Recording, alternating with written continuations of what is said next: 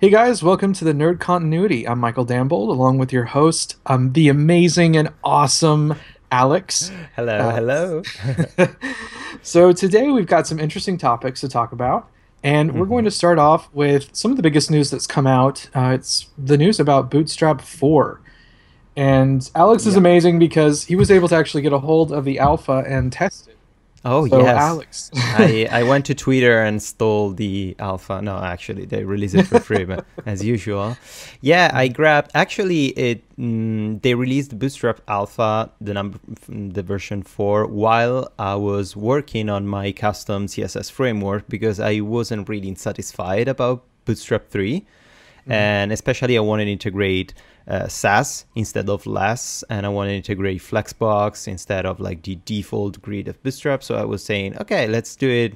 Like I'm gonna do it by myself. It's gonna be super fun. And then the day after, Bootstrap released the alpha with, of course, Sass instead of less and Flexbox grid instead of the default Bootstrap grid. So I was okay. We're on the same page. Yeah. I started testing it. It's pretty sweet. Like you can see that they basically rewrote everything from scratch. They maintain what was already working, like the component based logic instead of like the single page logic, and they're trying to optimize a lot. I think the crappiest part of Bootstrap 3 was the JavaScript section with like the carousel was pretty horrible, and drop down and tooltips where if you don't follow exactly the structure of Bootstrap, like you're gonna have your tooltip open it at the top left of your page or all over the place. Like it was never properly aligned. Yeah. Instead, now they put a lot of effort to improve those parts. And the thing that I really like is the integration of Flexbox. So you have the choice during the customization or even after you download it to import dynamically or the default Bootstrap grid or the Flexbox based Bootstrap grid. And we are kind of in a sweet spot right now because basically they just dropped the support to Internet Explorer 8. Mhm. And so Internet Explorer 9 supports a little bit Flexbox, but if you put Modernizer, can do a dynamic rollback, a fallback to support Flexbox. So pretty much we have the green light to use Flexbox, and it will solve a lot of different weird issues. Mhm. Overall, it's good. It's still an alpha, so it's super buggy. Don't use it for a production website, but really, I Yeah. suggest you to give it a try. It's pretty sweet. Yeah. And when we talked earlier, I asked you the question about the improved documentation and whether or not that was really true. uh, Probably it's improved because it's smaller, Mhm. but is more complicated to navigate, in my Mhm. opinion. Like before, the menu was really easy. It was like everything was separated per logic. Like you have the first section was the grid section, then you have all the components with typography and buttons and stuff. Then you have the JavaScript section where you have the carousel, the drop down, the accordion, all the JavaScript based plugin. Now it's everything together. You have just three separated sections with like introduction, components, and about. That's it. And inside the components section, you have tiny subsections for every single different components, and now everything is together. It's more compact, I think more optimized, but it's a slightly more complicated to navigate. Like probably, I don't know, maybe because I'm used to the current version of Bootstrap, I watched it so many times that now Yeah. I'm expecting that experience. But I don't know. It looks less intuitive for me. I don't know. Mm. Mm. Well, it is alpha. I mean, Yeah. from some of the stuff that I've read from the Bootstrap blog, it looks like they've really overhauled a lot. Yeah. And it sounds like, I mean, I understand that they're saying that they have all new this and all new that. One of their headers, one of their bullet points is we rewrote all of our JavaScript plugins. Yes. And that to me is like, oh, okay. Okay. Yeah, This is going to exactly. be interesting. Because any developer who's ever worked with JavaScript knows that it can be a pain absolute pain to deal Yeah. with. Do you Um, remember like upgrading from Bootstrap 2 to Bootstrap 3? It oh was my like, gosh, how yeah. many animal sacrifices did you do? Like, Yeah, well, I mean, it was having to, Bootstrap 2 and to 3, you had to relearn uh, exactly. the entire structure. I Yeah. mean, the entire syntax of Bootstrap changed, and I Yeah. remember being angry. I was angry for maybe about a day because I was reading the new documentation, going, "Why Yeah. would they do this?" But it's actually much better. I Yes. only, I would never go. I don't ever want to go back to the Bootstrap No, 2. no, absolutely. Not that What? anybody, not that I Yeah. would, but No, what um, they think like really good in Bootstrap 3, they completely switch from like Bootstrap 2 showed the internet how to create a properly fluid layout with the mhm, grid based on percentages and emphasis and all this stuff. But then Bootstrap 3 introduced the actual responsive part where you have a grid that can go from 12 columns to 6 columns based on your browser size, like your window mhm. size or whatever device you're using. So it was a necessary rewriting. And I think also the JavaScript now in version 4, it was a necessary rewriting because the JavaScript of version 3 is just super, super heavy. Like Mhm.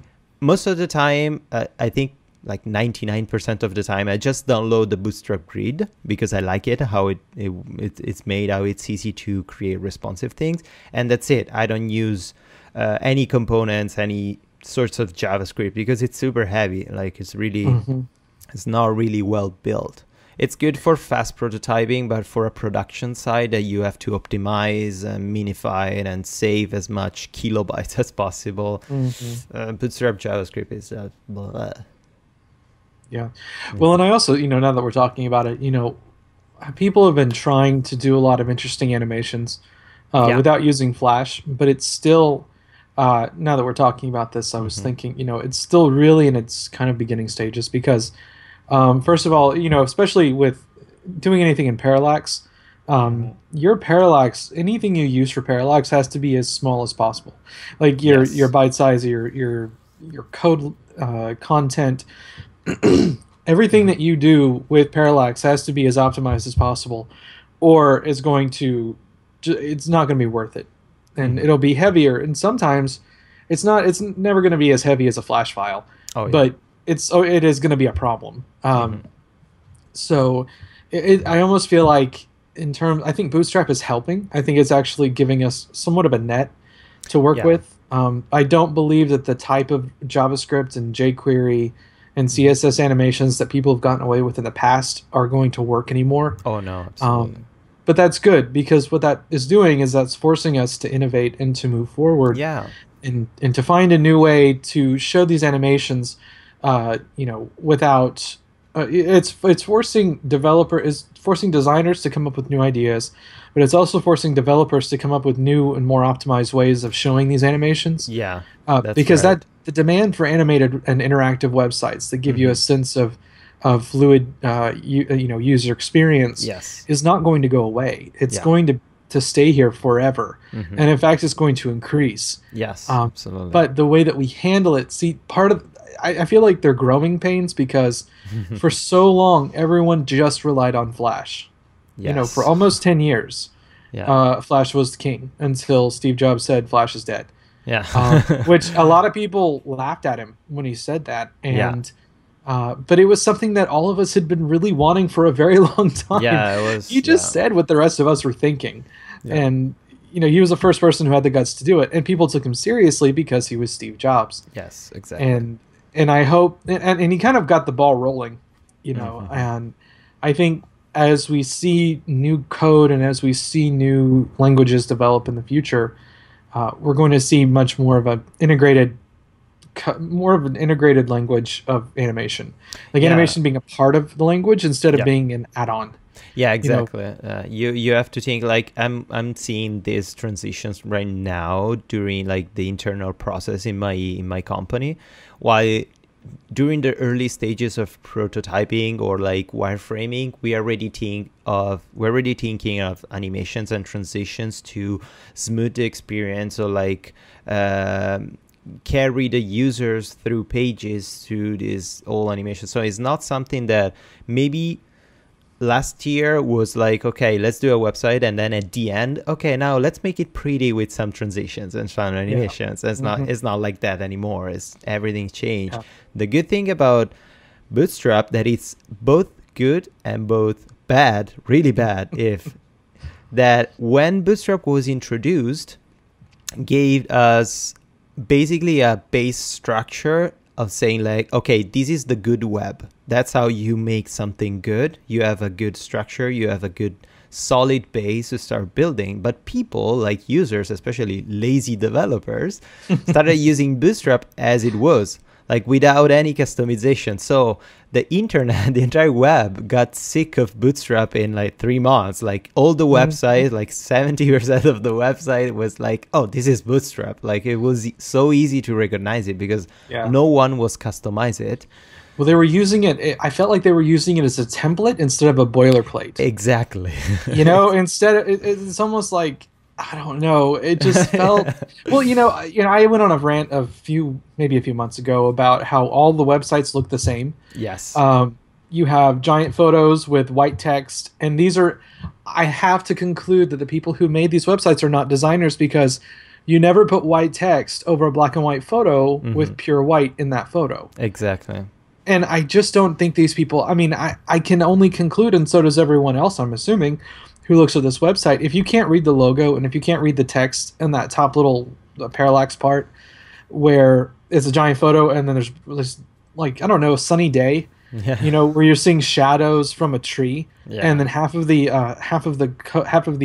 text is occluded by the white, or the black, and you're not. I don't know. It's almost as though technology, for some people, I feel like technology has progressed to the point where you cannot get away with stuff anymore. Exactly. And you can't get away with fudging it. And these people are fudging it. And I'm even seeing this in gallery website and lists.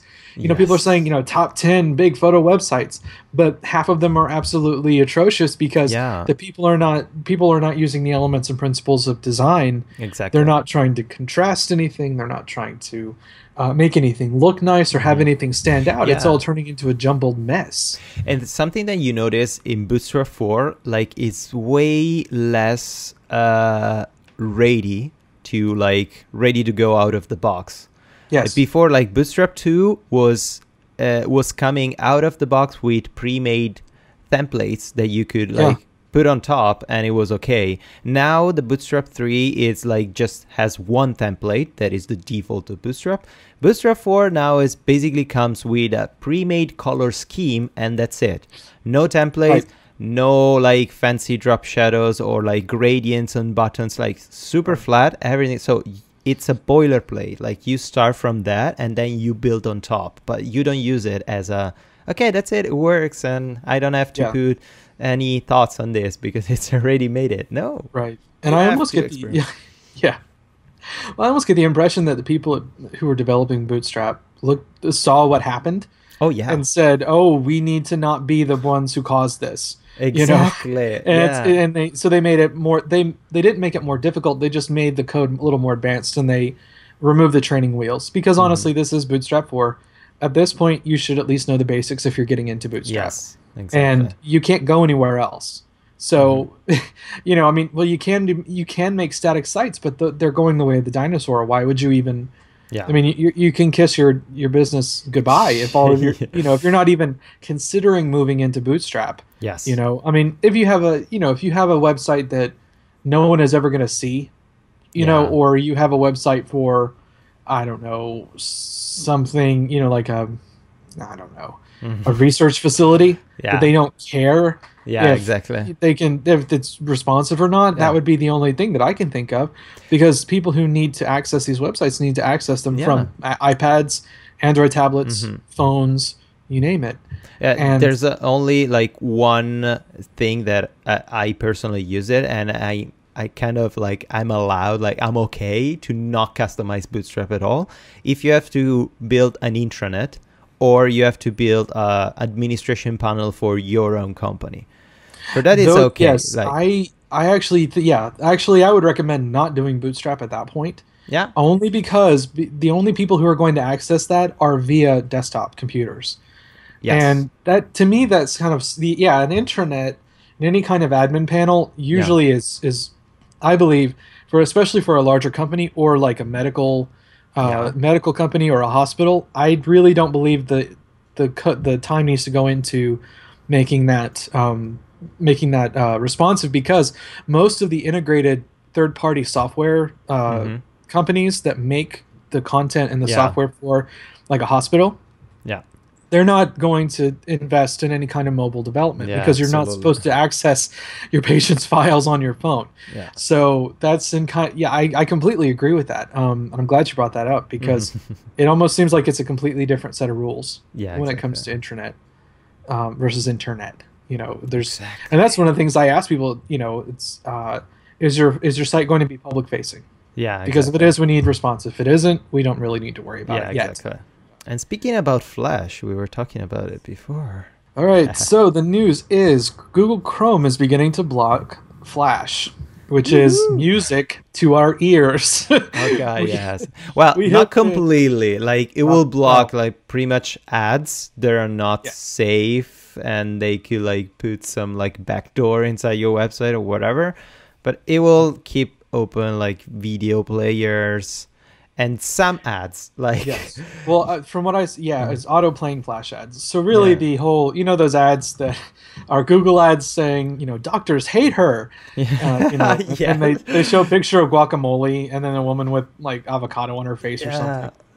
Like, this woman is 753 years old. She's immortal thanks to avocado. That works. Yeah, and it was initially rolled out to a beta version of Chrome earlier this year. And Ars Technica actually has a really good article on this. It has all of the details, but it's really nice. It will be nice for end users mostly. So if you're searching the internet and you're looking through it, you're not going to have as many flashing, annoying ads as you had. And I remember several times hearing stories of people actually getting infected. Their browsers and their computers were being infected with malware because they were downloading without knowing it. Like Flash ads were playing, and they were shoving in all of this bad code through it. That happened to me too. Like when I had a Pentium 3, I remember, like early stages of the internet, I was like, let's download these amazing Flash games, and that oh gosh, all those back destroyed in the days. my computer. Like, what was that?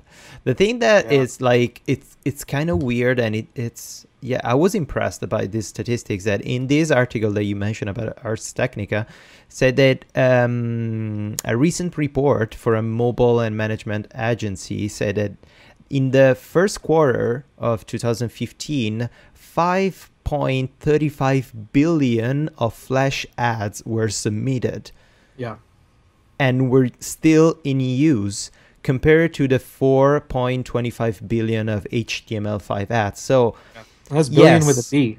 Billion, fucking a lot. Like, okay, Google Chrome is gonna start blocking the ads, but people are not ready. Like, we didn't hear, like you were saying, Steve Jobs 10 years ago saying, hey, Flash is dead, let's switch from that to HTML5.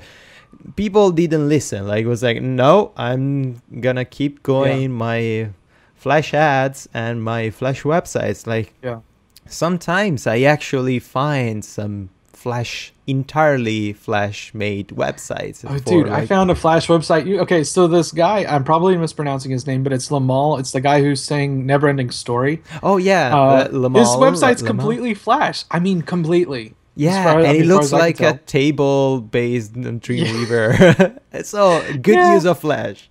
And, I look at that and I look at these entertainers going, "Oh my gosh, did he pay someone to?" He may have paid someone like in '98 to build his website. But that's from the attitude of, I built a website, 20 years ago, and I don't need a new one, and it's based on like HTML. I don't know. Like it's not even HTML5. It's not even close to HTML4. So, because I've actually come across a few of those sites, where you look up, you do the view source code, and you see this. I mean, you see these comments, and it's just like, what year is it? So So, and speaking of all of this, speaking of browsers, let's talk about let's talk about Microsoft Edge. The Do we have to? yeah, yeah. Did you use it? The beautiful no. Well, I tested something. I tested it out this last week actually. I finally Oh. got around to it. Upgraded my computer at work to Windows 10. Oh. But I remember hearing that there are no plugins and there Yeah, are no it's extensions. it's Nothing. It's just it's I bare don't know what bones. Like yeah. it's just so basic. There's pretty much There will- nothing, and everything is integrated with Cortana. Like right Yeah. click and has to Cortana to search the web with Bing. You won't have any With results Bing. that make sense. With Bing. Yeah, Let's underline that with Bing. Bing.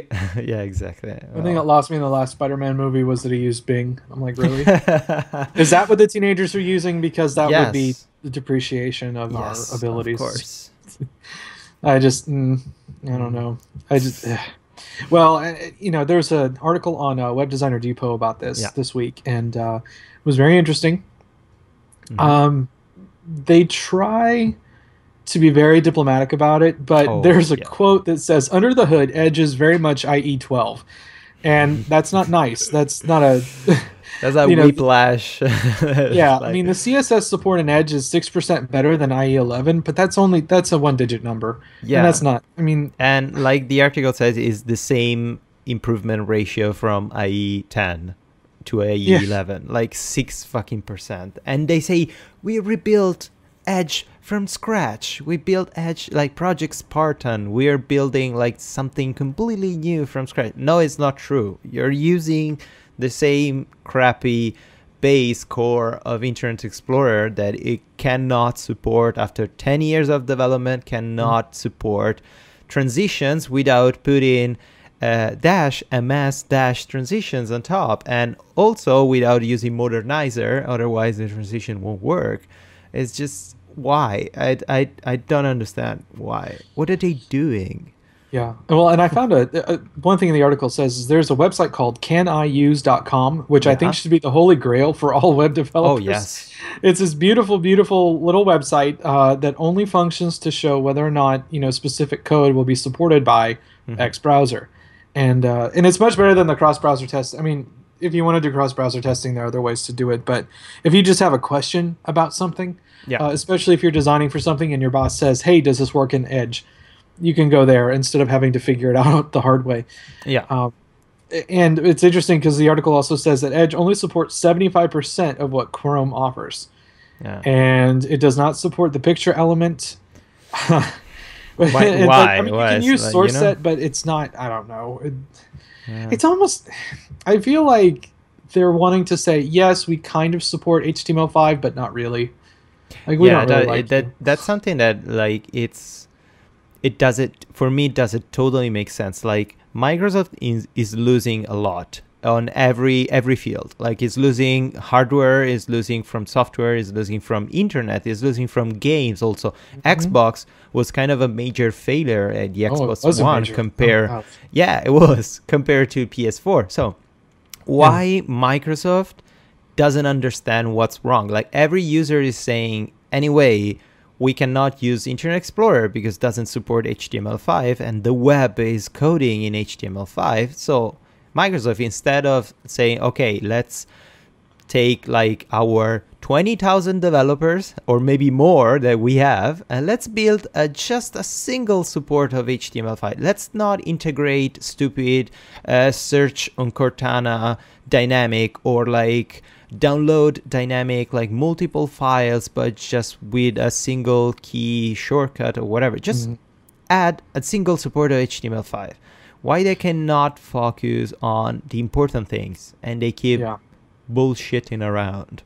Well, and it's interesting because that same line of questioning happened whenever the new Xbox came out, versus PS4. Now, PS4 dropped the mic at E3.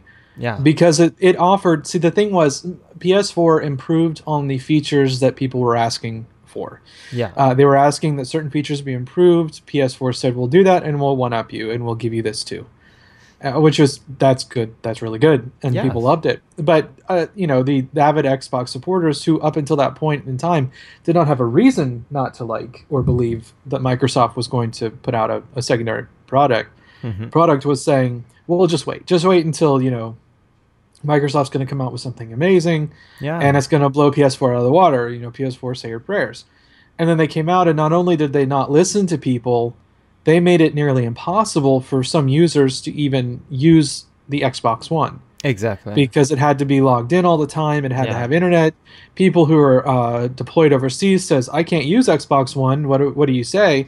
Yeah. And then they started giving flippant answers like, "Well, I don't know, find the internet or something."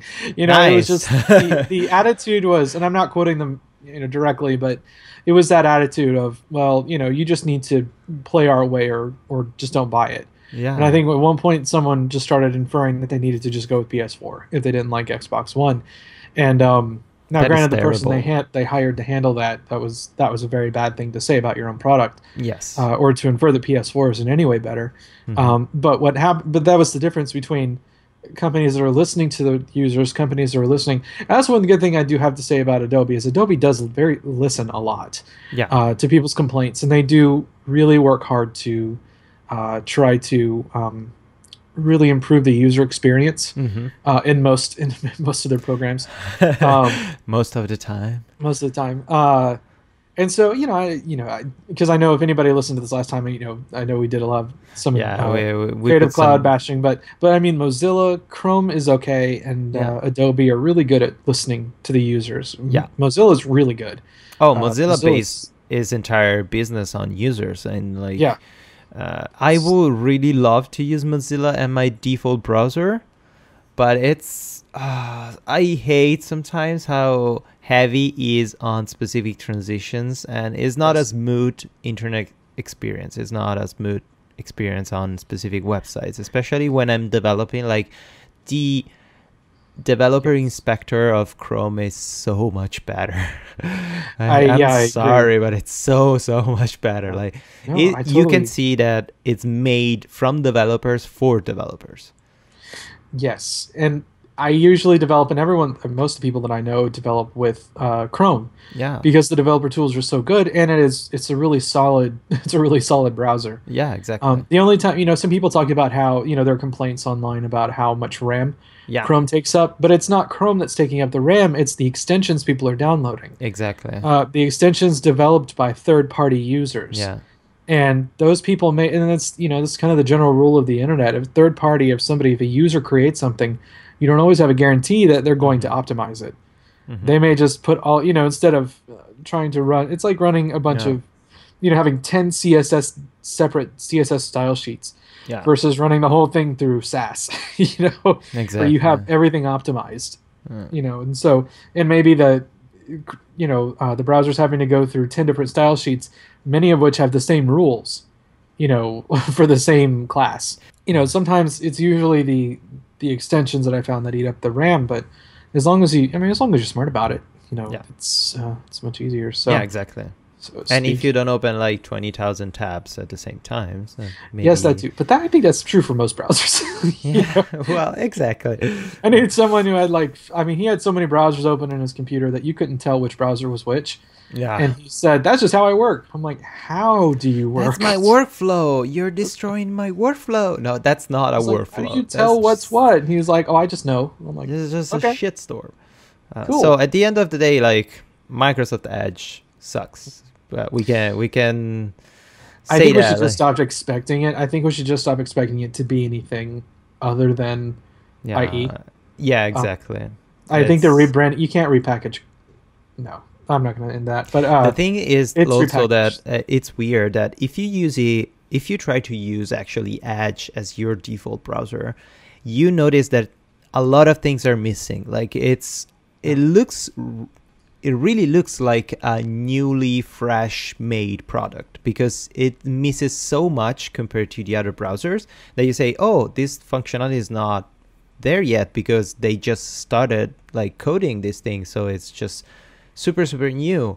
But then you realize that it acts and reacts in the exact same way of Internet Explorer. So or the developers are so stuck in that environment that even if they create something new, they do the same mistakes.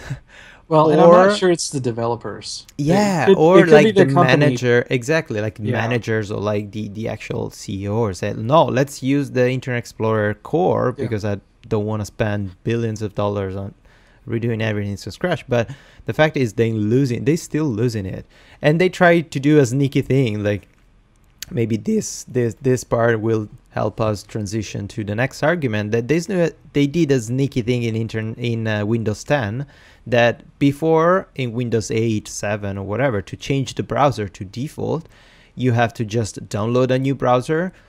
After you open it, you have the pop-up and you can check, yes, I want this Google Chrome as my default. Now you have to manually go inside settings and another like sub-level settings, scroll down through all the bottom of the settings and deselect or select another browser. So like Google Chrome and Mozilla like were complaining publicly against Microsoft, like you specifically put the browser switching options 2 more clicks away compared to the previous version of Windows. They're doing this on purpose to avoid people to change the browser. So what the hell? Well, speaking of Windows issues, it's the whole idea that Windows gave us Windows 10 instead of Windows 9. I think by thinking that they were going to skip a version, that they were going to kind of fool us into thinking that this is not only better, it's 2 times better. And, yeah, that was the idea. Mac has decided to just stop. Apple just decided to stop giving its OS as a number. Yeah. And now we're getting Yosemite and now El Capitan. Yeah. And so, I don't know what they were thinking, but it's kind of the whole branding process of Microsoft at this point. Yeah. Is trying to recover everything and saying, oh, we acknowledge that our brands were so bad that we have to put new names and new logos and new wrapping on everything. Yeah. But I will say, though, that, they put a lot of thought into Windows 10, and I love Windows 10 on my work computer, on my i9. It's great. It's very solid. Yeah. I have not experienced an OS that solid since XP. Oh, wow.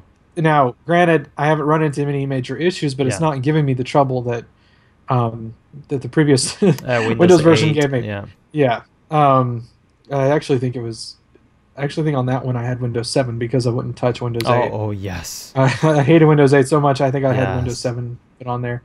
But even so, it would still give me a lot of trouble. Yeah. And but I haven't had, this is still early on, so we haven't had any updates or anything like that yet. So, but it's been much better to use. I enjoy it more than I did. Did you spend a lot of time customizing during the installation? It's not particularly. It just needed to be I turned off everything that I thought was extraneous. Yeah. Anything that would cut into my workflow, because I do video and web development and animations and other stuff. And so I need as much free space and as much free RAM as possible. So I don't really have I don't have a lot of bells and whistles on that one. But I do have Windows 8 on my laptop, and I have the minimal set of everything on my laptop, and it's buggy as crap. I mean, it's just annoying, so annoying.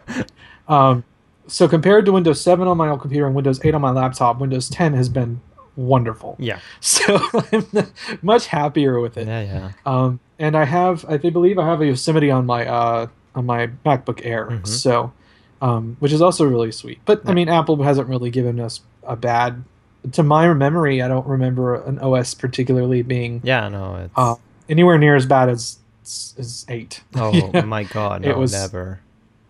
I don't know what 8 was. It was like some, I don't know. Something wrong happened. Loaded down. It was incredibly loaded down. Yeah.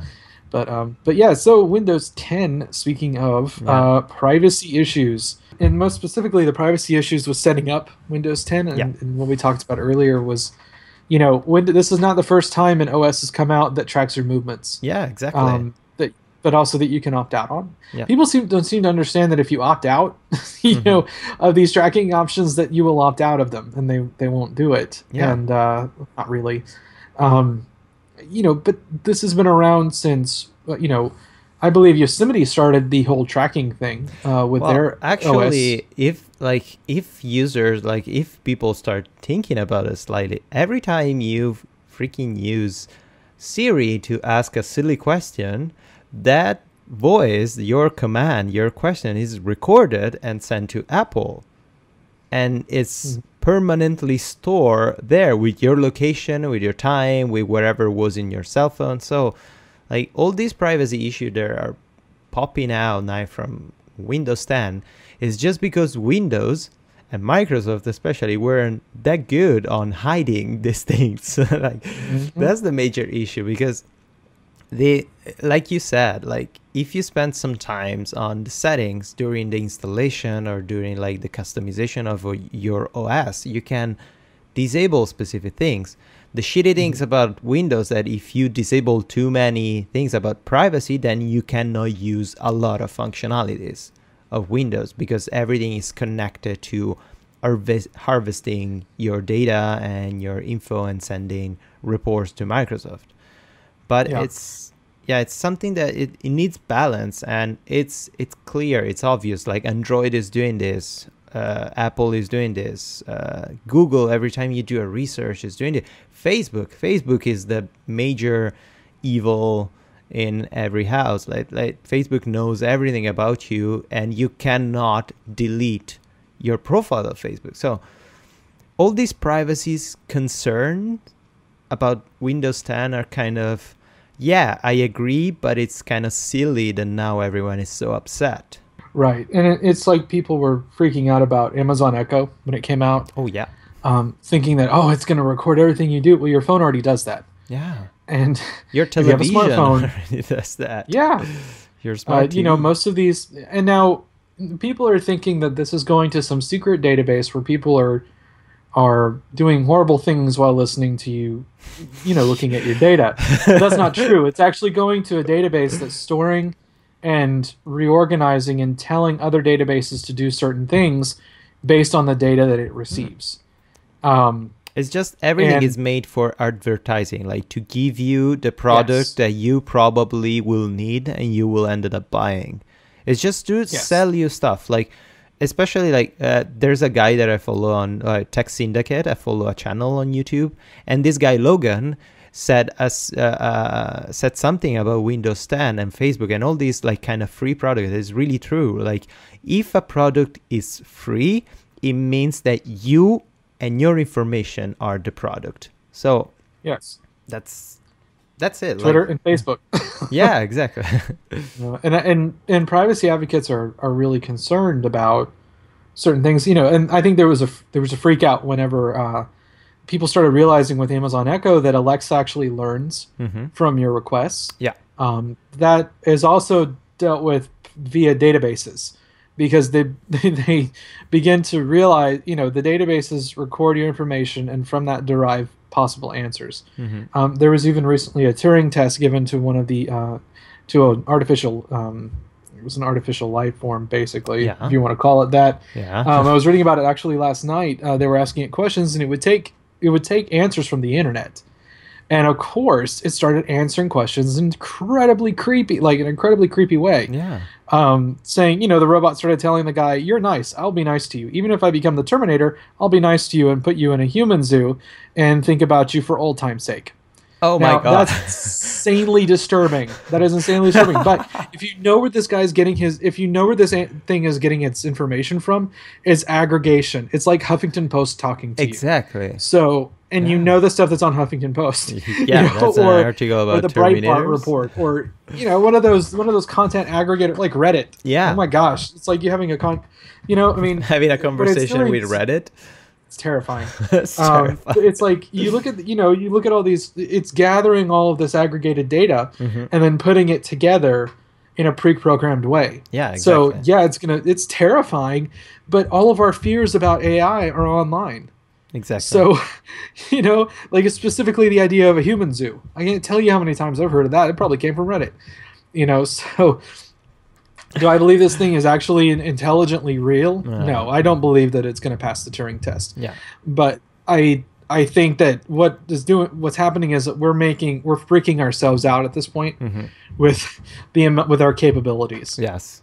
That's why Elon Musk and several others are maybe Stephen Hawking are campaigning the UN to make like laws and trying to campaign the US to make laws against artificial intelligence in drones and in Yeah. military DARPA mechanisms, Yeah. basically, saying that they don't want machines to think they want humans to always operate machines Mm-hmm. in war, just in case the machine backfires and destroys an entire village of innocent people. Yeah, exactly. So Something that never happened with a human ex- in charge, right?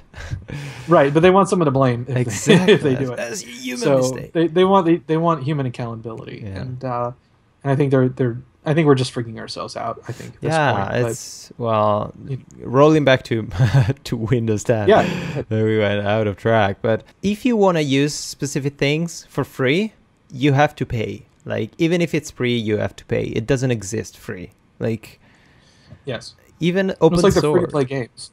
Exactly. Like freemium. That's like that's the new thing. But and also like you have the ability, like the sketchy things about Windows 10 that you don't really have control is like the new way of updating the operating system. Now like Windows said, we're not gonna do new versions anymore. We're gonna just like release updates once in a while. But the problem is that they decided to use real users to test this update. So they're going to release specific updates to a specific branch of users.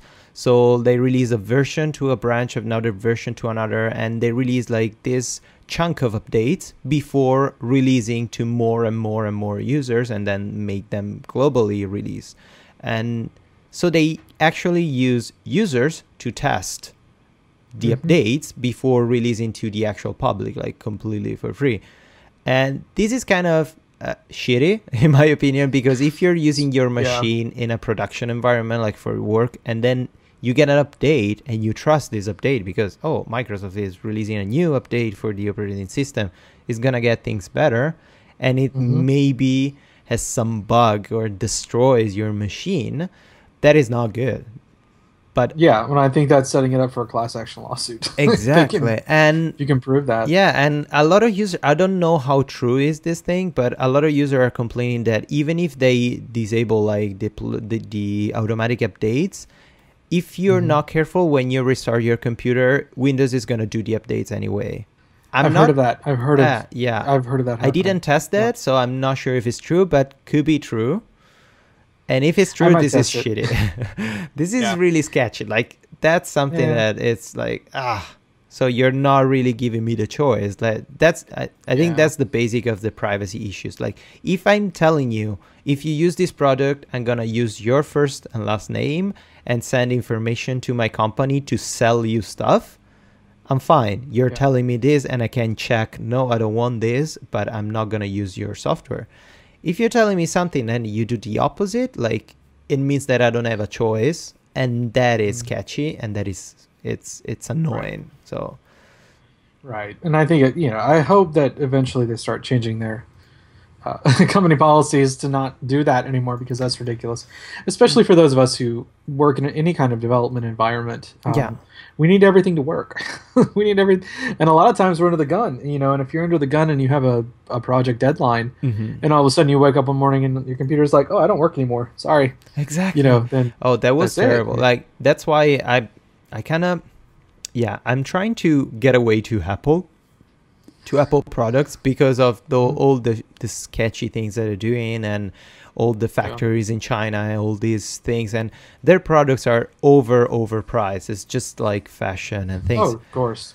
But the main problem is that if you have a business and you're investing some money and you want a computer, you want a piece of machine that you have to be sure is going to work for at least 6 years, and every morning you turn it on and it will turn on without smashing completely your work, you have to go for Apple. I'm really sorry to say that, because I'm building my custom computer. I want to turn into Linux for everything productivity wise, but if you have a business, you can't trust Windows, you can't trust Linux, you can't trust what other operating system we have. Like, I don't know. Well, and I think in general, I get the impression that what Windows is doing, like with what you said, is a temporary thing. I don't think it's going to work, and I think Hmm. they're trying. I get the impression that Windows is trying to figure out their way. um, Yes. in this new, they're trying to figure out a new business model, and I think Yes. eventually they're going to settle down because people will, people will make a fuss. We will see stories on Ars Technica, The Verge, and Hmm. Gizmodo Yeah. of these horror stories of what happened. But I think Microsoft's eventually going to. I feel like they're just trying to reset themselves, and eventually they're going to find a sweet spot. Yes. And I think eventually they're going to settle down. They're going to be okay for businesses. I mean, granted, we're talking about the worst case scenarios, but I don't think that's in the long run going to be. It's not in Microsoft's best interest to do stuff that's going to hurt them on a large scale. Yeah. So I think eventually they're going to settle for a sweet spot, and we're going to be okay. I don't think Windows is going to self-destruct. I think it's just. I feel like I'm seeing this company go through growing pains, as large as it Oh is. my God. Yeah. Trying to rebrand itself and trying Yeah. to do that, and yeah, we'll see how that goes. Yeah. So I yeah, think so questions, I want to create a jingle for our questions, but questions, ding ding. That's ding it. ding ding, question time, ding ding ding, like Adventure Time of questions. But There you anyway, so I had an interesting question on. So I wrote an article, a blog post on my website a while ago, like I think 6 months ago, about Adobe Brackets. Brackets is this open source code editor for front end developers. So it's just strictly for HTML, CSS, and JavaScript. It's pretty sweet. It's like super lightweight, full of extensions. You can write your own code to integrate. And the good thing that this code editor is built in actually is built in HTML, CSS, and JavaScript. So you can access the source code and change it as it was a website. So you have complete customization in it. It's open source, so you can access the source code and do whatever you want. And I was like, I did a positive kind of blog post. I'm pretty impressed about it. It's really new, so it's like version 1.4. It doesn't have a lot of important functionality, but it's a good start, and it's nice seeing Adobe investing on open source. And then a user wrote me questions that it wasn't actually a question but a complaint. Like it was like, I read your post about brackets. I tried it and it sucks. You can't design with it. Like, I don't understand why no one can come up with a simple graphic type artwork based website design program. I was like, first, like, I never said that Brackets was a design program. Yeah. It's a front end Right. development. It's not. And the other thing this user said, like, my workflow sucks. Like, my workflow, it's so like painful, like developing website, because I have to create the website in Illustrator, import it in Photoshop, export the slices, and then create tables in Dreamweaver. We swear, guys, this post is from 2015 and not 1995. Yeah, I got this message like or 2005. 3 days ago, not from 2001. Like a time, there was a time traveling distortion in the sending us this email, and I got this email from the past. But Yeah. what the hell is going on here? I understand that it's hard to find a software that can do both design and it's ready for development. There's something out there, like there's Macaw that has a nice CSS HTML conversion. You can design with the web in mind and then export a pre-made HTML page, or there's Sketch that creates the CSS code every time you design something. But the problem is that the workflow that this user is using is just so outdated and so wrong in so many levels that I bet you're super upset and super frustrated. Well, yeah. I mean, what I used to when I was in college, they taught us to create everything in Photoshop or Illustrator, slice it out, and then put it online. Via the slices. And but that was 2005 when I was in college. Yeah. And that was perfectly normal. It was fine. Yeah, at the time, CSS wasn't supported by anyone, and it was terrible doing Right. anything with CSS. So Exactly. But then, when I graduated, I learned CSS and HTML and all of that. And the thing is, you cannot make a meaningful website by using training wheels. And Illustrator is, I actually do my mockups in Illustrator because everything is vector based and I have total control over everything. Exactly. I understand that some people create their mockups in Photoshop, but I to this day do not understand why. Because Photoshop is for photos. Yeah. It is a photo editing program. Yeah, it should and be regardless separated. of how much stuff has been tacked onto it and Creative Cloud, Yeah. it's still a photo editing program. Yes. So this is my work. So my workflow is, if I'm depending on what, sometimes I'll just code a mockup. But if they're the type of person that really wants to see everything before we do a lick of code, which everyone I know, we all have those clients. Yeah. And we all have people that we deal with who want to see that. Sometimes it's just faster. Like I can make an Illustrator mockup in 30 minutes. Yes, it's very exactly. simple. Make it simple. Edit the photos in Photoshop. Put those edited photos into Illustrator. Yeah. Have multiple layers. Easy, super easy. Yeah. And then just save a JPEG, and then send it out and say, "What do you think of this?" Yeah, absolutely. And if they like it or don't like it, then I code from scratch. Yes. After and I don't even man, the only slices that I ever make are the photos that we add. But even then, you make multiple versions. Yeah. Why you're not using tables? That's so good. God. Come on. Why you're not using Dreamweaver tables pre-made? Why aren't you using Dreamweaver MX? Yeah, so good. Flash MX. That was 2005, wasn't it? It was Flash MX was like Flash 7. Probably. I think Macromedia was something still there. See, Adobe is great for the conceptual stage of projects. Yes. Now, sometimes I'll just code something and give it to someone. Yeah. But if it's going to be very visually heavy and they really need to see it, there's nothing wrong with that. Then I'll create it in Illustrator and then show them. Or if it's something that we have to show multiple people, it's much easier to show them something, because there's no point in spending a few hours coding a website that people are going to hate. Oh, absolutely. If you don't even know how the website is going to look, they can't decide on a template or like the idea of whether or not they want the photo on top or they want a photo at all, or they want, there's no point in actually making something like making a spec art website. Yes. Versus Illustrator. Illustrator to me is keeping spec art at a minimum, because all we're doing is sending them a JPEG. We're not actually building billable hour work. Oh yes, absolutely. And that's what I do. Personally, is if someone wants a website, I make a mock-up first, because I'm not doing spec art and making them a site first. No, it's insane. So Adobe is great for conceptual, but once you get into development, everything else has all of your development stuff has to kick in. Yeah. And Adobe becomes minimal and nothing else other than exporting Exactly. the stuff you want, and that's it. But even then, you don't export a green menu bar.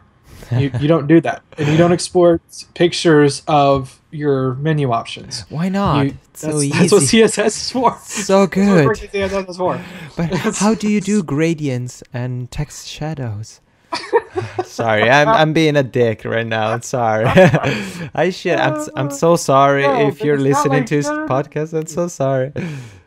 But it's funny. No, it's funny. I see it though. I see people wanting to use, what was it? I came across a site recently that was all one image. Everything on the site, including the menu, including everything. Everything. It was like they saved a picture and put it online. God. And then they hot linked it. They hot linked the area. That's amazing.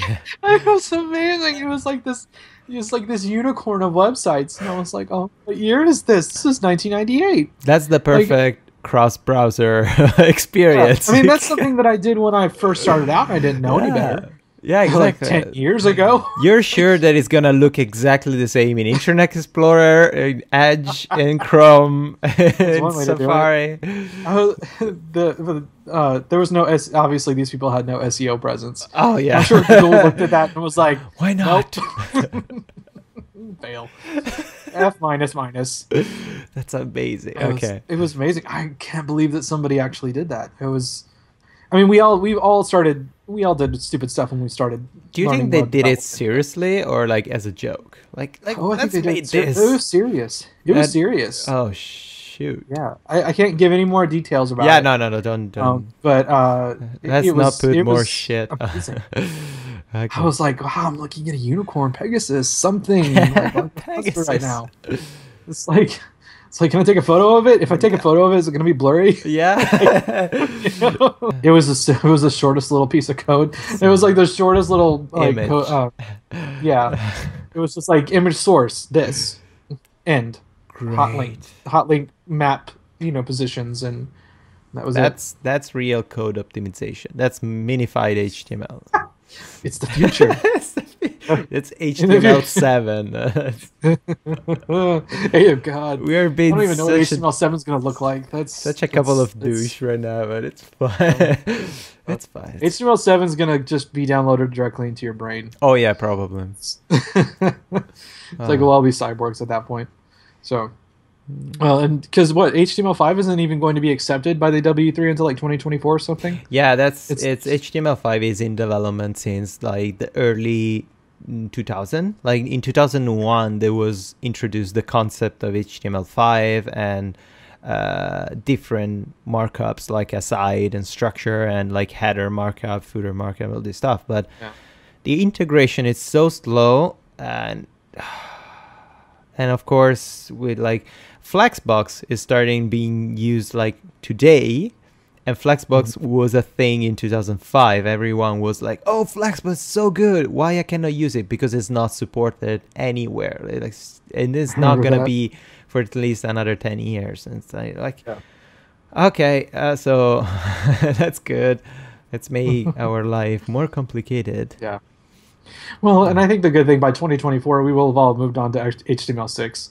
Yeah, probably like HTML5 internet is approved. Yeah, internet will be a entire network of brains instead of network of computers. And like I actually dare predict that the next HTML or the next few sets of HTML is going to be some sort of hybrid code that will integrate more seamlessly with JavaScript. JavaScript may actually take a backseat. Oh yeah, pure JavaScript, because people have always hated it, and people who are JavaScript aficionados go, "Well, you people just aren't intelligent enough." Yeah. Well, that doesn't help. It's not that people aren't intelligent enough. People that I know who deal with C+ and C# hate JavaScript. Yes, I know. So it's a different logic. It's not an issue of being stupid. It's an issue of JavaScript just not being the best. Yeah. And jQuery is nice. I like jQuery, and I know it's based on JavaScript, but it's still, I would prefer using jQuery over JavaScript. Oh yes, well, it's more compact. I think most of us would. There's more consistency in their results. Like if you create an array in JavaScript, you could have a completely different results. Depends on how you use your array. If you create an array in jQuery, that array is consistent every way because it's an array. Like JavaScript. Yes. The problem with JavaScript is like it's been used for 20 more years and it's completely fallback ready. So you can code with JavaScript 0.1 and it still works with your JavaScript library. But the problem is you have all the bugs and inconsistency of all the previous versions of JavaScript. And like you say, like I'm already seeing this, like I'm experimenting a little bit with AngularJS, and I'm seeing that AngularJS, yes, you have your JavaScript libraries to create your code and call your all the data and stuff, but your templates, HTML templates, are based on data attributes. So you call your functions inside the HTML with an HTML attribute. And so the amount of JavaScript that you see in your actual templates is basically zero, because everything is separated and you call the dynamic functions inside the HTML without writing JavaScript. Okay, I've got a question. I have a question from Tim Jankwitz from Twitter. He asks, why does everything look better when you put it in a circle? And he's got a picture of poop with flies over it in a circle. Because I can give you the actual scientific explanation, but we can just answer with silence. You just answer with silence. Yeah. No, it's kind of, and I know this guy is trying to. It's kind of a trolly question, but I think we are. To be honest, how many logos have we seen in the last 10 years that have a circle around it? Well, it's like doing like a short answer, like circle it's easier for our eye to like focus on a specific point. It's a circle, like it goes your focus point, it goes everything there, and creates a container around whatever object you want to represent. And it's not having edges, it's like smoother and easier to understand for our brain. And that's like we almost think of it as a game, because it's a button. You push the button. Circles, it's something like trustworthy and easy. It's something that is not going to hurt you. And so there are like, I think we could talk about like for thousands of hours of the actual meaning of the circle. But I think we are at the end of this episode. I think we are at the end. Yeah, so this was fantastic. This was a great. So let's not use Microsoft Edge. Yeah, let's not. Yeah, don't get any hopes up with Microsoft Edge. Yeah, that's just make sure if you do Windows 10, you go through the custom setup. Express setup was great in 1998 when you just had the core files being put in, but now that Microsoft and Apple and everything else is so huge, you need to go through the custom site. You need to go through the custom setup and make sure you want certain things shared or not, because Windows is not going to ask you. It's just going to do it unless you say no. So I don't care. And don't make tables, man. Don't do tables. Please stop. This is the 21st century. Don't do tables. Tables are bad. Tables make you sick and they kill puppies.